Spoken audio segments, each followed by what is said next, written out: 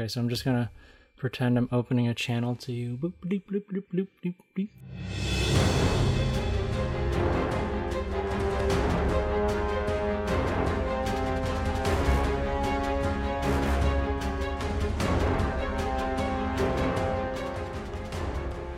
Hello again, everyone, and welcome back to Strange New Worlds, a science and Star Trek podcast. My name is Mike Wong, and today I'm very excited to be bringing you a conversation that I had with Elise Cutts. Now, as many of you will remember, I spent the past 6 years of my life living in Pasadena, California, earning my PhD in planetary science. And while I was in grad school, I started this podcast as an outreach tool. And my co-host from the very beginning, up until when I left Pasadena, was Elise Cutts. When we recorded our very last episode together in person in Pasadena, I promised Elise that she could have a special guest star role on Strange New Worlds, very similar to her favorite John Delancey, aka Q. And so I'm very pleased that Elise was able to join me over subspace communications to recap and review the Short Treks episode, Calypso. But before we get to that, there's been a lot of space news recently. So, let's do a round of news. First, 2 personal items. Recently, I was on Dr. Jim Davenport's Astro Vlog. Jim is an astronomer at the University of Washington, and when I discovered that he does an astro vlog and loves Star Trek, I just had to be on his vlog. Jim and I sat down over coffee one day and recorded about an hour's worth of conversation that he miraculously cut down into a wonderful 10-minute YouTube video, where we talk about mostly science and Star Trek. For instance, Jim asked me how I first got into Star Trek, and he also asked me what my 3 favorite instances of science in Star Trek are. So head over to Jim's YouTube channel, or just click on the link to the video in the show notes. I promise you it'll be worth it. It's basically a bonus video episode of Strange New Worlds. And I look forward to having Jim on my podcast to talk about his research. Hint, it has something to do with the Voyager opening credits next year. Okay, second item of business. I wrote a feature article on the emergence of life for the Planetary Society's magazine, The Planetary Report. You, of course, have heard me talk about the emergence of life with Elise Cutts on episode 32 of Strange New Worlds, titled Q's Little Pond of Goo. This time, I put my words into writing and published this article for the Planetary Society being that wonderful space advocacy nonprofit founded by, among others, Carl Sagan, and whose CEO is currently Bill Nye of Science Guy fame, and whose board includes Star Trek Voyager alumnus Bob Picardo. Bob does the Planetary Post, which is a monthly YouTube series, which should not be confused with the Planetary Report, which is their magazine, although I often confuse the two because the Planetary Report is a physical thing that comes in the post. Anyway, so I got to work with the amazing planetary evangelist Emily Lakdawalla for this article, and that was such a joy to do. I've been a longtime fan of the Planetary Society, and this was my first major contribution. To be honest, I'm really proud of this article, so do me a favor and please head over to the link in the show notes and consider joining the Planetary Society to take your place in space. All right, let's talk spacecraft, because who doesn't love spacecraft? For spacecraft, the InSight lander successfully placed its seismometer on Mars. And this is an event that is kind of weirdly personal for me, because when I first arrived at Caltech and got my first tour of JPL, I got to see this skeleton of a robot in a garage somewhere, surrounded by a few engineers who were trying to teach it to successfully pick up a box and put it on the ground. What it was doing was preparing itself, practicing its moves, because one day that robot was going to land on Mars, and it was going to need to pick up a seismometer and place it on the ground. Why does a seismometer need to be on the ground? Well, it's because of what a seismometer does. A seismometer basically feels earthquakes, or in its special, unique case, Marsquakes. And through these Marsquakes, we will learn about the interior structure of Mars to a level of detail that we have never been able to do before. So congratulations, InSight. You made it out of that garage, you flew all the way to Mars, and you did what you were supposed to do. Round of applause. I'm so proud of you, buddy. Next spacecraft is OSIRIS-REx, which just made it to its target destination, asteroid Bennu.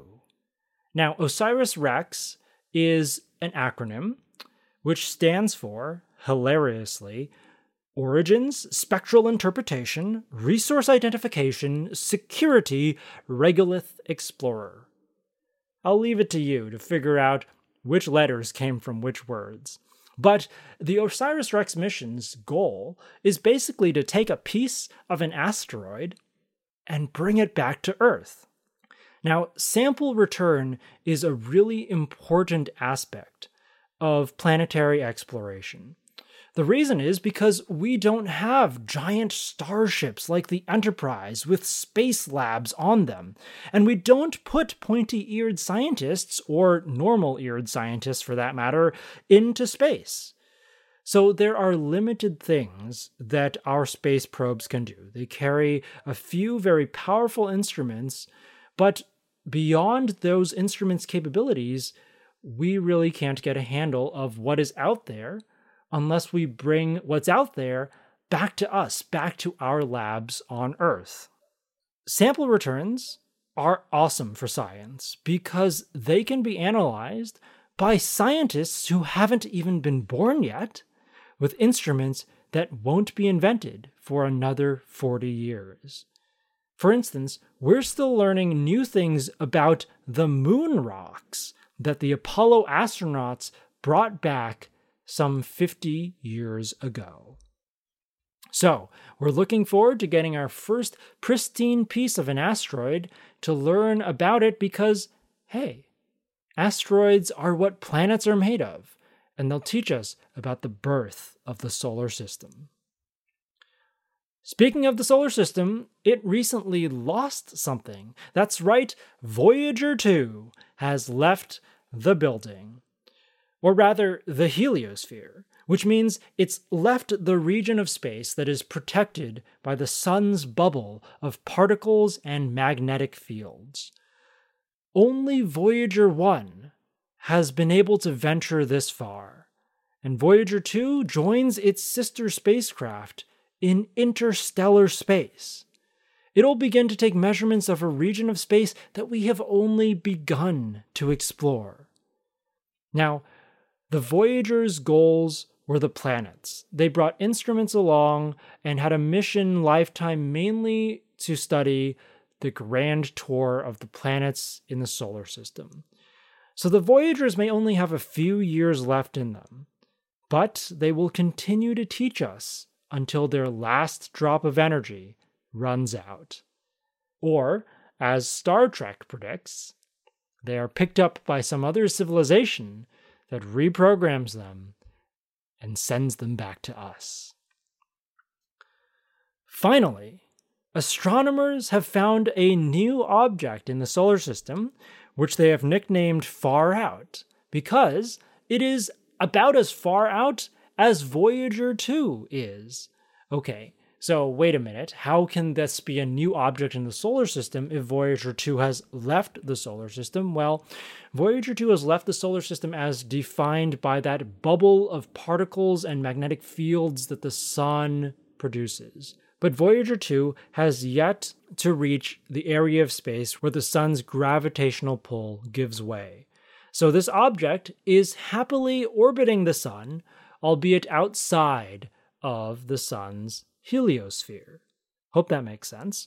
Anyway, we don't know very much about this object as it was just discovered, but it's roughly 500 kilometers in diameter, or the size of England, give or take, or the size of Saturn's moon Enceladus. We also know that it's a bit reddish in color, but we don't know anything about its orbit yet, and scientists are continuing to monitor the outermost regions of our solar system, hoping to characterize this object's orbit better, which will teach us about how those faraway objects were shuffled by gravitational influences from passing stars, from the giant planets in the outer solar system, and perhaps by the famous, hypothesized but not yet found, Planet 9.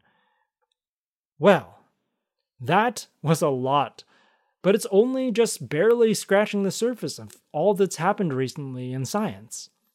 I really encourage you to go out there and subscribe to a reputable newspaper with a dedicated science column and keep yourself up to date, because honestly, I can't do it alone. I love science, especially space, especially planets, and that's the kind of news that is always popping into my feed. But there's so much out there that's happening in material science, physics, chemistry, biology. It's a wonderful universe to explore. All right, now that I've updated you on some of my favorite happenings very recently in the realm of space, let's open that Subspace channel and talk to Elise about the Short Treks episode, Calypso. Hi, Elise. Hi, Mike. It's good to see you again, yeah. Well, a lot has happened since the last time we were on Strange New Worlds together. I am now like 1,000 miles or more north. Yeah, I know. I'm so jealous, actually. Although we did get one good rainstorm down here the other day, so that was like, enough for a little. But I do miss the cold, and I see all your pictures of fall. I'm just like, I wish I had a transporter. Yeah. Beam yourself up here. It's great. The leaves, well, they were really pretty. Now they're all just on the ground. So but they still smell good. Yeah, it smells great here. How are things in Pasadena? Pasadena is starting to believe that it is fall, even though it is winter now, basically. And so the temperature has dropped just a little bit. I've been able to wear long sleeves, which is nice. Term is almost over, which is nice, and I'm looking forward to winter break. So it's all been weather-wise really nice, and it's nice that the term is almost over. It's been quite a sprint. Yeah, it is so fast, right? 10 weeks of really intense coursework. Yeah, and we're gearing up to do Astrobio next term too, which is fun. That's right. Well, I was going to save this for the end, but I guess I can tell you up front is that I am coming back for Astrobio for 2 weeks, the first 2 weeks of February.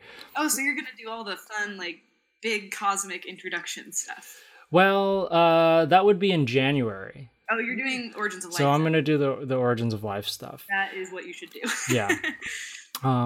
So yeah, first 2 weeks of February, and so I'll be back at Caltech, and we should definitely record more podcasts in person. Yeah, absolutely. But for now, we are separated and need Subspace Communications to talk about the latest Short Treks episode, which was called Calypso. So, yeah. At least I thought I'd just ask you for your general thoughts on this episode. First of all, how did you feel when a Star Trek episode ended after about 15 minutes? It's sort of a nice, different format. I liked it. It didn't feel drawn out. It felt like it ended right when it had to. Because in a Star Trek episode, usually you cut between different characters, and there's sort of a few different stories going on at once. But this was almost like watching an episode with all of the bits of one character clipped together and not looking at the other stories. So it was different, and I thought it was nice, and it's a pretty awesome way for them to give us content between seasons, which is awesome. Yeah, a little bit sneaky on their part, spacing them out once a month leading up to season 2. I think that's just to keep us subscribed to CBS All Access month to month, but that's fair. I'll buy into that, and I'll support them. $5 for an episode, whatever. Yeah. I'll do it. Yeah. All right. So Calypso took place at a time period that we've really never seen any other Star Trek episode, 1,000 years into the future. What did you make of that? I am trying to wrap my head around all the ways they could have a time travel plot, because it obviously has to tie into the Discovery timeline somehow. The ship was Discovery, and the voice of the AI sounded exactly like the voice of the Discovery computer system, but with emotion. So I think that there's got to be some way where they're like, oh, well, we have to leave the ship here. It has to remain here for us to make it back from some weird time travel thing.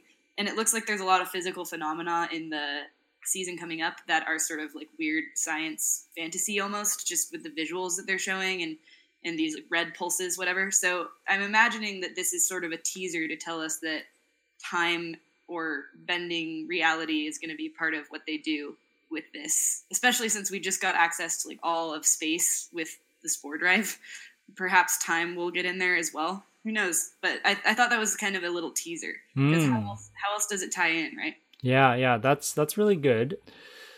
I'm not sure. Maybe it's kind of a standalone thing, or maybe it really plays a big role in the story arc for season 2. Only time will tell. If it's standalone, then it means, after all of this stuff happens, Discovery, the ship that we're familiar with the level of technology we're familiar with, from the century we're familiar with, has to be left in the middle of space and told to sit there for 1,000 years.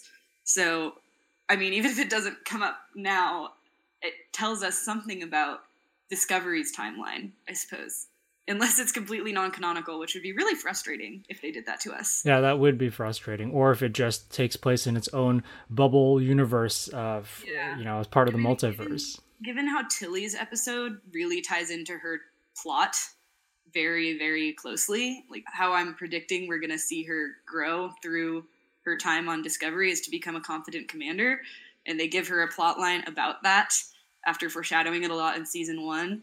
It's so hard for me to imagine them. And they're doing a Young Saru episode. Like, they're giving us stuff that obviously ties into the series. And then we have this thing. So it's not a character that we know, but it's the ship. I think it's got to tie in somehow. And figuring that out is so difficult. Yeah, that's the thing about Star Trek Discovery, is they keep you guessing. My gut feeling is that this has nothing to do with season 2. But maybe you're right. Maybe we should make a bet on this. I'll buy you a bigger tardigrade. Okay. And if they do resolve, or at least mention in a big way, the happenings of this episode 1,000 years in the future, and explain it in some way during season 2, maybe I'll buy you a starship or something like that. Yeah, no, I'd be satisfied if they just mentioned something about, if Stamets is like, I wonder if I can do time travel with the spore drive. I'll be like, so episode. Yeah. So let's talk about the computer, the AI, who has self-evolved herself into what we see her as a sentient, a feeling, and a caring computer being, artificial, emotional, and intelligent being. What did you make of that? It's a very tried and true plot device in science fiction, is to wrestle with the idea of what it means to be sentient and feeling through this kind of speculative scenario of a sentient AI. The best example that I can think of from popular science fiction beyond Star Trek is probably HAL from 2001, Space Odyssey. And he's less feeling. He doesn't emote as much as this AI does in Calypso. I keep wanting to call the AI Calypso. That's not what she's called. But at the end, as he's being disassembled, he sings himself a lullaby, basically. And that sort of tells you that he's sentient, or at least can mimic sentience. Because that's the big question here, right, with the Calypso episode, is I almost wonder how sentient the machine was, or if it just got so good at mimicking it. But at what point does that become just being sentient? It's so hard to know, and we don't have answers to these questions. We don't know what intelligence is. We can't even decide if animals are intelligent. So it's a very attractive plot point for science fiction. One thing that I sort of didn't like is this whole idea of, we see this with every smartphone assistant that comes out, and every ship computer. They're always women. They're always women, and they always are there to, you know, dote on their users' every needs. And I just can't help but wonder what that episode would have been like if the guy wakes up and the AI is a dude. Like, it's just a voice, right? That the AI doesn't have gender. So unless it constructed one for itself from its records and then it chose to be, but it had a female voice to begin with. The ship's computer has a female voice. I find the trope of the, you know, servant, like basically the perfect secretary AI woman, to be very tired. But I was sort of okay with it with this episode because they were drawing on mythology a little bit, I think, with the whole idea of Calypso, the enchantress who has, I believe it's Odysseus who washes up on her island, and she ends up falling in love with him. So I was sort of okay with it because it seemed like they were trying to do a science fiction retelling of that story in some ways. Right. But Calypso is not nearly as nice as that AI was. Right. I would like to think, just to respond, if the ship, I believe her name was Zora, or the name that she granted herself as she became sentient, if she were a male voice instead, that the story would have played out essentially the same. Maybe she would have chosen a different clip from an ancient movie to show, but I would like to think that it would have played out exactly the same. And yeah, so this mythology aspect is sort of why I think that it's got nothing to do with season 2 and that it's going to be its own sort of thing, because, and now I'm blanking on the man's name. What is his name? Kraft. Yeah. So Kraft is sort of like Odysseus in the Odyssey, and he's journeying away from this war-torn place, and he's on his Odyssey home, and he encounters this seductress in a way, but a really benevolent and caring one in Zora. And then Zora releases him and he's able to go on his own journey. I wonder if we're going to be seeing Kraft again in his own sort of self-contained story arc 1,000 years in the future. Yeah. If it was a ship other than Discovery, I would believe it was its own thing. And I would love to see a Star Trek retelling of the entire Odyssey. That would be the coolest thing ever. I would hope they would gender bend and race bend some characters so that we could have, you know, a little bit more diversity than a bunch of Greek guys running around all over the place. I think we've already seen that a little bit. Yeah. Their willingness to do that. It would be awesome if they took mythology and put it in Star Trek, because the Odyssey is a perfect choice for it too, because it's this massive, epic crossing frontiers, encountering the unknown thing, dealing with powers far beyond human comprehension, which works great for, you know, multi-dimensional alien races and solo journeys and through subspace disruptions and storms and nebulas and stuff. I mean, you could do so much with it, and it could be so visually cool. I almost wish they just gave us all the short treks just as the Odyssey. Yeah, that would be awesome. I guess that's like the classics nerd coming out a little bit. Tilly's episode was great too. It was awesome, and I can't wait to see more of young Saru, because I don't really have a lot of attachment to Saru as a character. I want to love him really bad, but it's hard for me because he's so not heroic in the way that we're used to dealing with, you know, charismatic leaders in Star Trek. And he's so weird looking. It's hard to relate to him. But I think this is going to give us an insight into, you know, for his species, he really is a maverick sort of a thing. I mean, it's called The Brightest Star, right? So I'm really looking forward to more young Saru. Yeah, and in that episode, hopefully we get to learn a little bit more about this predator-prey relationship on his planet and how his species has evolved as a sentient prey species. Because I think, and I'm not an evolutionary biologist, you probably know more about this than me, but that intelligence, at least the form of intelligence and consciousness that we possess, probably has something to do with being at the top of a food chain, needing to plan and strategize with each other to find food, rather than just doing like crazy instinctual dodging maneuvers to evade your predator. Yeah, so that's actually really interesting that you bring that up, because I was actually just reading something about how octopi are just so intelligent. And people are sort of puzzled by this because a lot of the, you know, hallmarks of intelligence of mammals are missing, but they're still obviously very, very smart.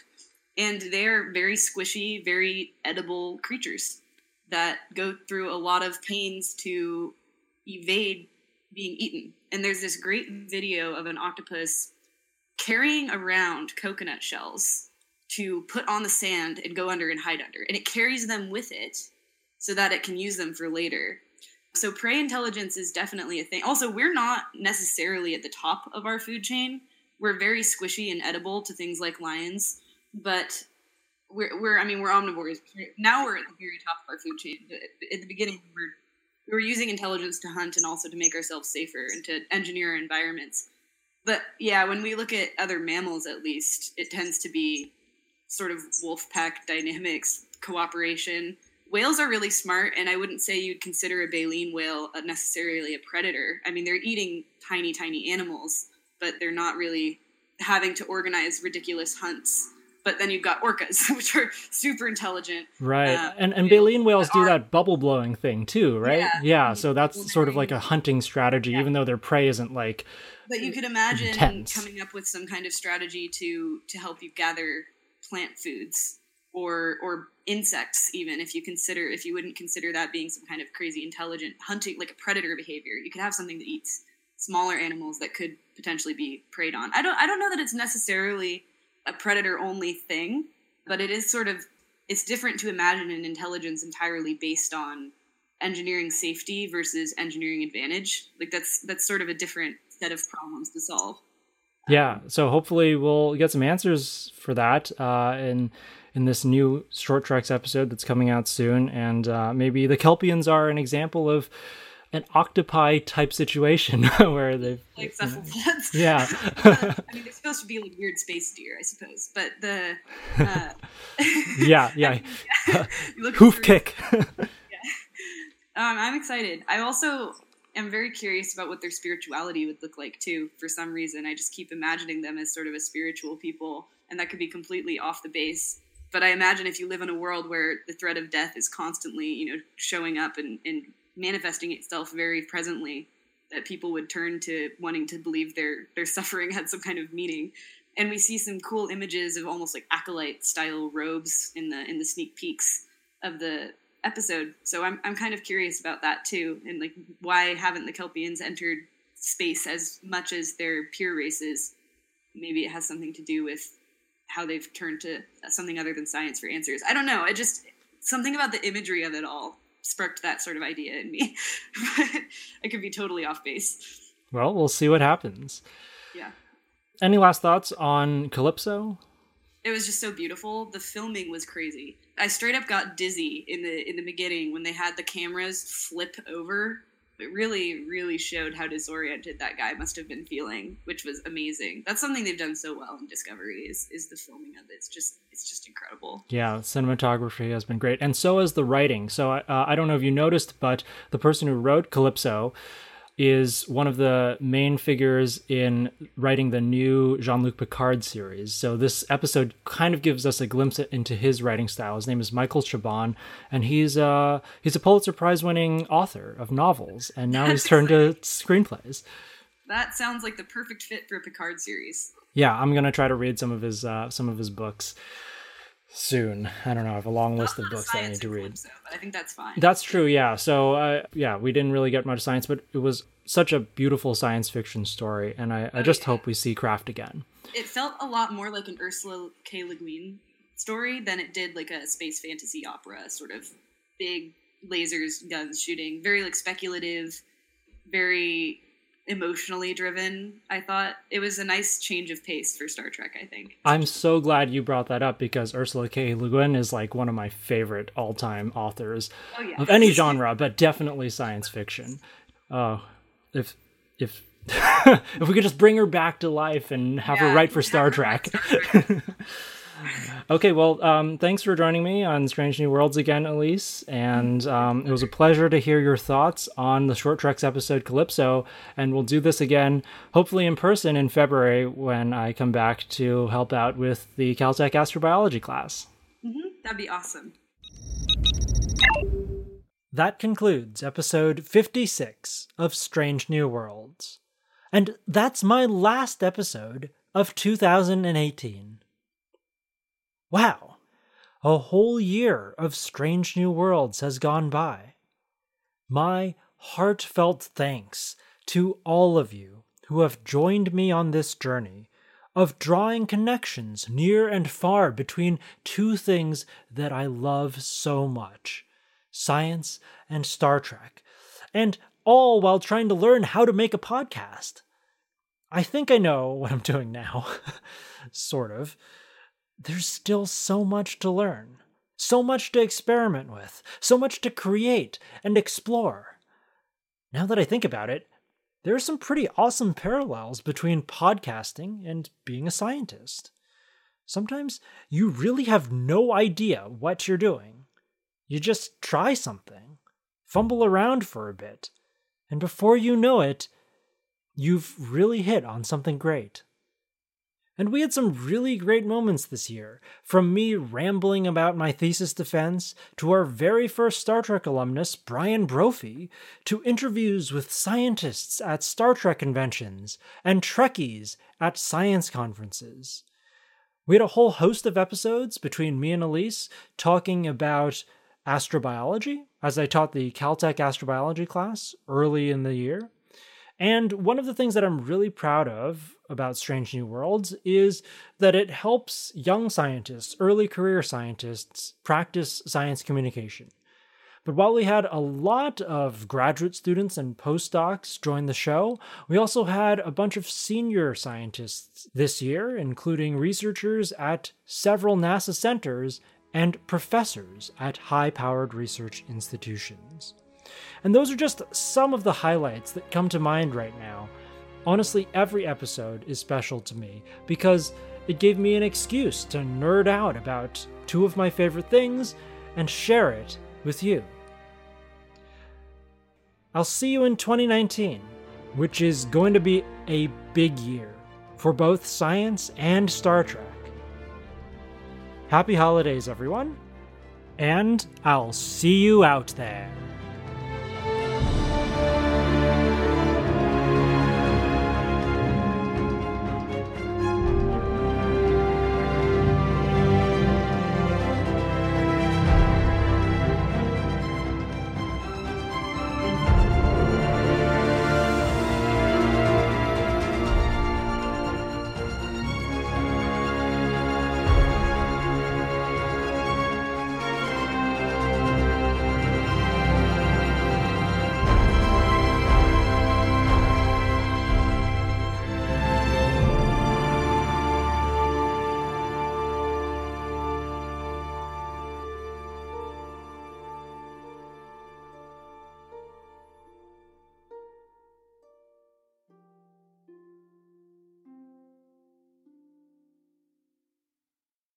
I have this whole closet of Star Trek t-shirts that I never wear now because it's too cold. Like, I would wear it underneath. If you want to wear your Star Trek t-shirts, I'm going to give you a tip for how to wear t-shirts. Okay. In the Pacific Northwest.